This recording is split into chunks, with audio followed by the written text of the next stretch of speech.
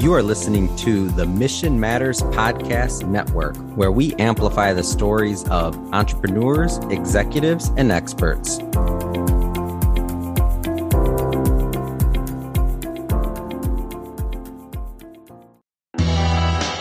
Hey there, everyone. Welcome back to Leveling the Playing Field, where we expose delusions, fallacies, and misunderstandings about markets, investing, and risk.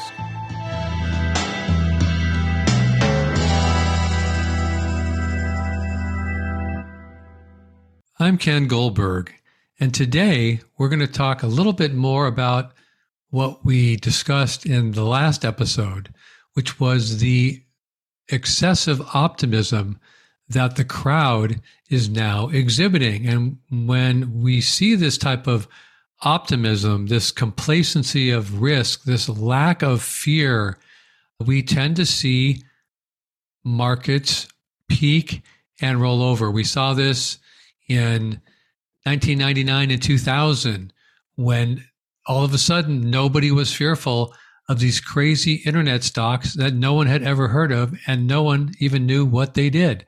In fact, most of them didn't even make money. But we got so obsessed with them and optimistic about the internet and what it was going to do to our lives, we as a crowd bid the prices up beyond belief. The same thing happened in 2005, 6, and 7.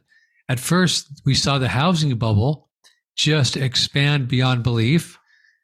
The qualifications to get a mortgage basically went to anyone who could fog up a mirror.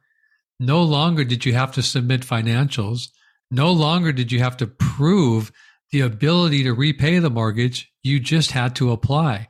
And that's when housing peaked and crashed, as the internet stocks and the markets did from 2000 to 2002. Same thing happened with the housing stocks and housing in general, all real estate, as well as taking the banks and many different financial companies down with them from 2006 to about 2012.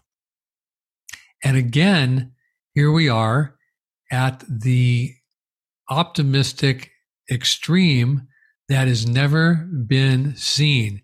If you look down at the first chart, it's a replay from last week. So this is the same chart that I showed last week, how the optimism had become excessive, so excessive that it's now greater than 2006 and 7, greater than 1999 and 2000, and hasn't been this high since 1968. That is quite a statement. Imagine how manic we all now are about just buying every dip. Fear of missing out is driving us to do crazy things with our money. And as you can see from that first chart, it is an omen of bad things to come. As you can see, the stock market, this is the S&P 500 in the black line at the top of that chart versus the green wiggly line in the middle. The green wiggly line is the smoothed out moving average of optimism and pessimism. Pessimism occurs at the green dashed line around 0.4. Optimism occurs at the red dashed line about 0.6, and excessive optimism is where we are now at 0.8. So we're not just a little bit excessive and a little bit optimistic. We are never seen before in history obsessive about getting into stock prices, getting into markets that we may or may not understand, and so optimistic that we really don't believe that there's any risk. So again, this is just rehashing last week's chart so we really get a second chance to understand how crazy things have become. Why am I so focused on this? Because as you know, and you have probably said this yourselves, I wish somebody would have told me at the top. I wish someone would have warned me that it was time to get out of the stock market or sell my house if I was looking to do so, or make my 401k more conservative so I didn't lose as much. And that's what people miss. They get so wrapped up in the emotions of missing out and what other people are either doing or say that they're doing, that they fail to heed the warning. So this is the second week in a row I'm going to warn that this is historic optimism, excessive amounts of gambling and risk assumption, and it does not ever end well.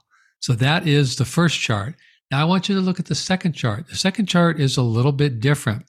It takes a different indicator. In this case, it's called the macro index spread. And it doesn't matter what that is. It only matters what that signals. And as you can see, go all the way to the left side of the screen. You can see that the bear market macro index spread reaches about 50, and that is about as high as it gets. Then it rolls over and plunges through the red dashed line, through the green dashed line, and all the way down into the green box at the very bottom. That happened in 1974, and it took till 1977 for it to tank. Then over a number of years, 15, 16 years, it took that long for that blue wavy line at the bottom, the bear market macro index spread indicator, to get back up above that red dashed line. It took until 1990 before it got high enough where it approached the 1974 peak, kind of almost to the 50 level. It's a nominal index number. It almost got to 50, which is in 1974, it got to about 52. What happened then? It rolled over and crashed, fell through the red dashed line, through the green dashed line, all the way back down into the green box. What happened then? Well, it took another 10 years for the bear market indicator, the blue squiggly line, to rise up into 2000. That was a 1999 2000 dot-com peak, the tech bubble. What happened then? It got to about 35 or so, almost up to the 50 level, turned around, crashed down through the red, down through the green dashed lines, and all the way down to the green box.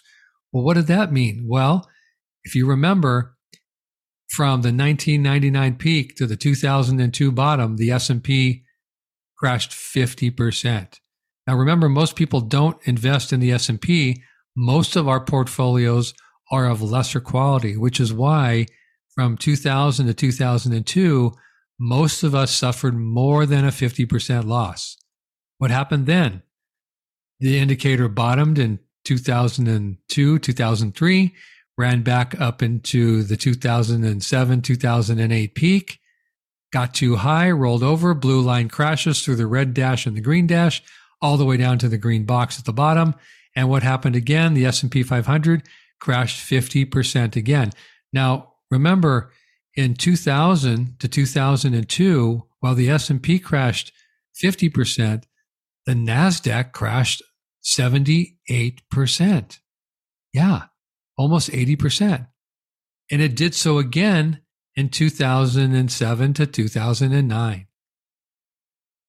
Now what's happened? Again, the blue line eventually bottoms in the vicinity of the green box at the bottom and moves on for a number of years. Well, now this is the longest time it's taken to get back up to that 30 to 50 level since the 1974 to 1990 peak. That was 16 years. This time it took from about 2013 to 2023, 10 years. What's it doing now? As you can see, it got to the highest level. It got to 51 that it's seen since all the way back to 1974. That's how crazy, overextended, and exuberant this market has become, at least into 2022 when the market peaked. So above that, I show what could happen to the S&P if we only see what happened in the past two cycles. If we only get to see another 50% decline like 2000 to 2002 and a 50% decline like 2007 to 2009, then if we only see a 50% decline again, that will take us from the all-time high of the S&P at 4,800 down close to that 2000 level, just below, kind of around 2,400, maybe 2,200. If it gets all the way down to 2,000 on the S&P, then that would be about almost a 60% decline. And as you can see, that is not out of the ordinary. In fact, if we look at the past 20 years, that's just the average. The average is 50%. Well, you can see how much greater that black line on the top portion of the chart, the S&P, you can see how much greater the extreme got in price. You can see below in the blue squiggly line, the bear market macro index spread indicator, that this is the most extreme reading since 1974. So it's logical to assume that the S&P is not just going to experience the average of the past two revolutions going back 20 years, a 50% decline. It's logical to believe that the S&P is probably going to experience something greater than 50%. Again, if it falls 50%, it's going to fall to 2,400. If it falls 60%, it's going to come down to that 2,000 level. And if it falls more than that, who knows how low it can get. It's not unheard of that indexes can fall more than 60%. As we know, and as I just pointed out, in 2000 to 2002, in 30 months, the NASDAQ fell 78%.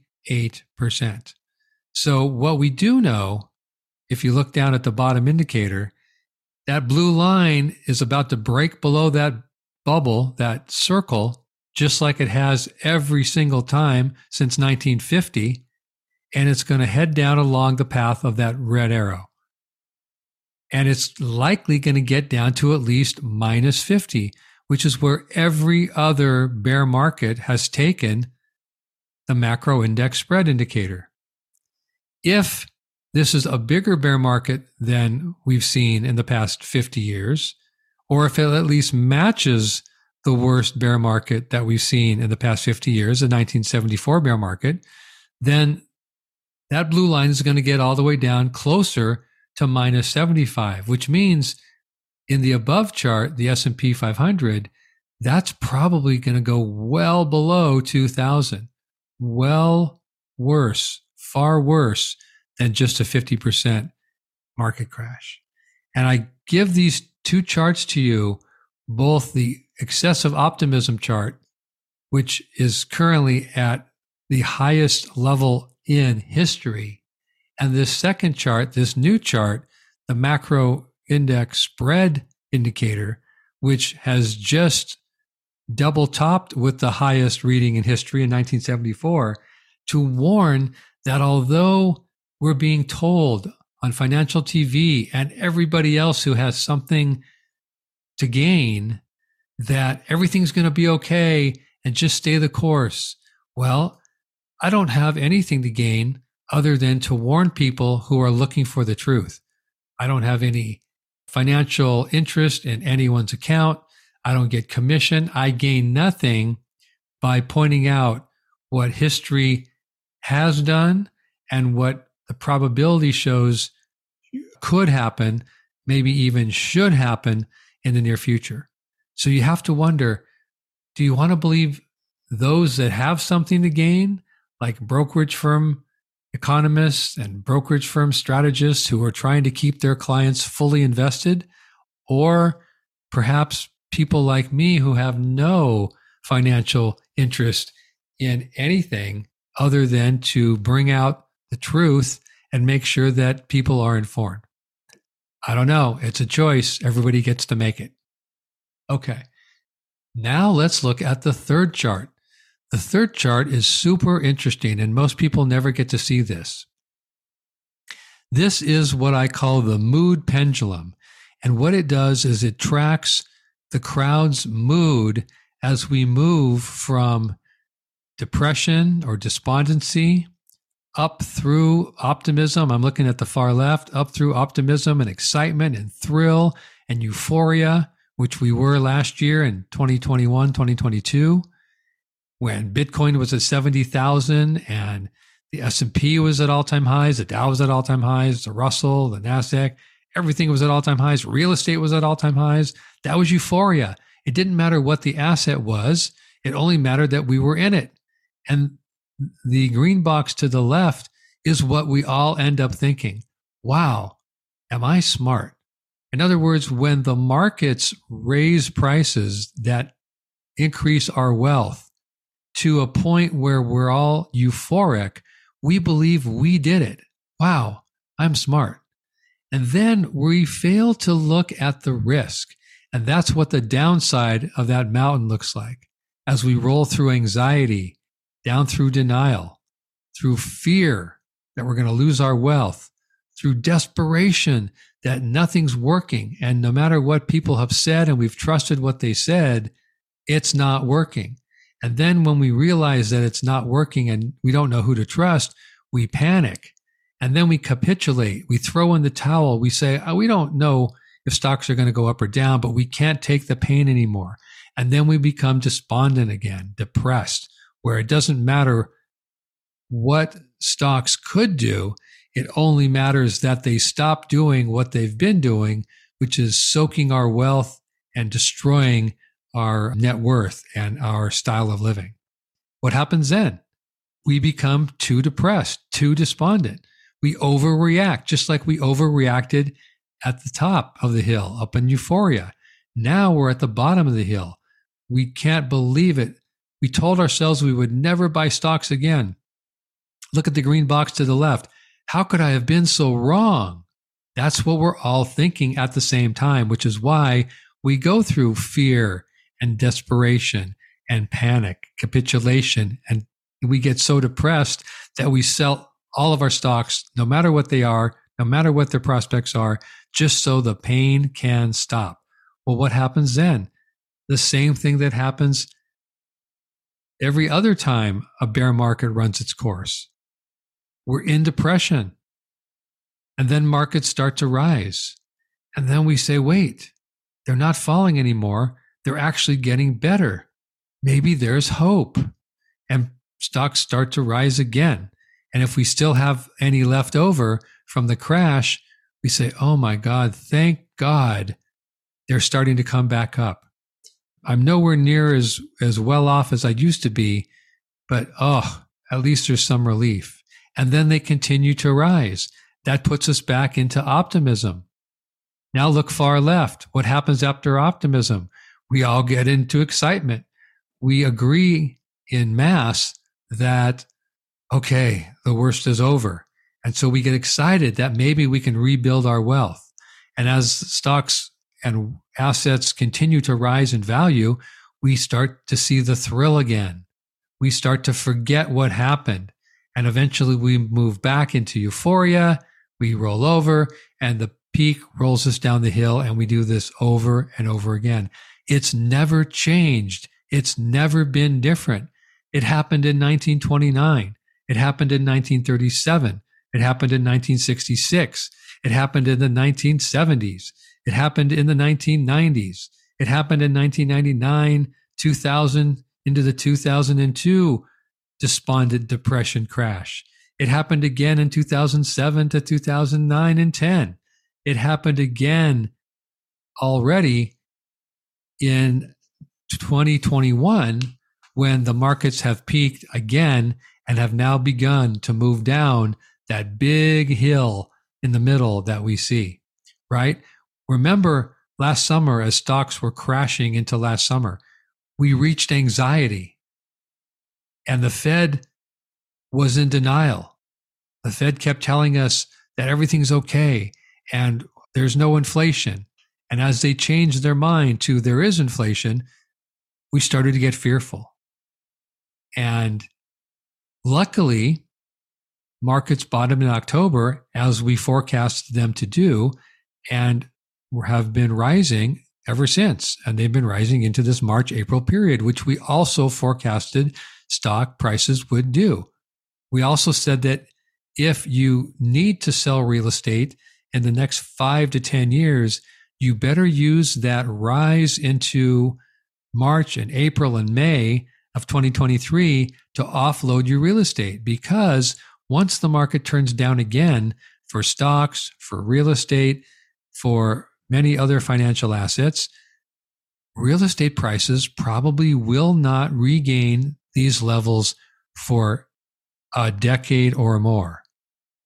Think about that, a decade or more. In fact, last week, new data just came out that the real estate rollover, the prices are now affecting commercial real estate, not just single family homes, but offices, office buildings. And so much so that San Francisco now boasts its worst vacancy rate in the history of the city. 30% is the number of vacancies that now experienced by San Francisco commercial space owners. 30% vacancy. They've never had that. They didn't have it in 07 through 09. They didn't have it 2000 to 2002. They've never had it, and now they have it. And guess what? It's not over. It's just beginning. So again, we as humans act along this pendulum, this mood pendulum, and we can't get out of our own way. Why? Because our ego and emotions never change. As long as we are human, we're going to act like humans. And when we act like humans together, we become euphoric together and bid prices up in all assets to crazy levels. And we panic together and become depressed together and smash prices down as we run to get out of the way. So this is a reminder I wanted to put out to people. Print it out. I put them here so you can print them, keep them handy, and maybe decide if you want to step aside, make a different choice, take a different path. Don't let the same lesson be taught to you. Again, if you've already learned this lesson, remind yourself what happened the last time. Remind yourself of what happened to your wealth in 2007 to 2010. Remind yourself what happened in 2000 to 2002. Remind yourself how it felt to wait from 2002 to 2007 to regain your former level of wealth. Ask yourself right here and right now, you've already experienced a loss of net worth, a loss of your wealth from the all-time high over a year ago. Here's a 5-month rally in stock prices. You're not at the same level. Ask yourself right here and right now, how will it feel to spend 5, 10, or 15 years to come trying to get back to the wealth level of the 2021 peak of the all-time high? And if you can't take that risk, if you can't take that time, if that would interrupt your plans, your retirement, if that would impact your ability to fund your children's or your grandchildren's education, if that would change the way you live, then take the opportunity to take action before it's too late. All right. We wanted to thank everyone for paying attention, for following along with the charts, and really for keeping an open mind and considering the things that we're talking about.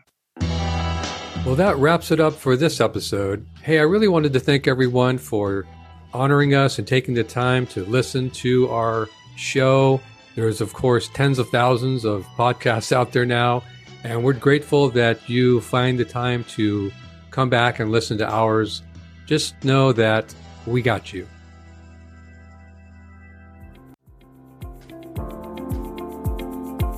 This has been a Mission Matters Network production. Listen to this show and browse our entire catalog by visiting missionmatters.com.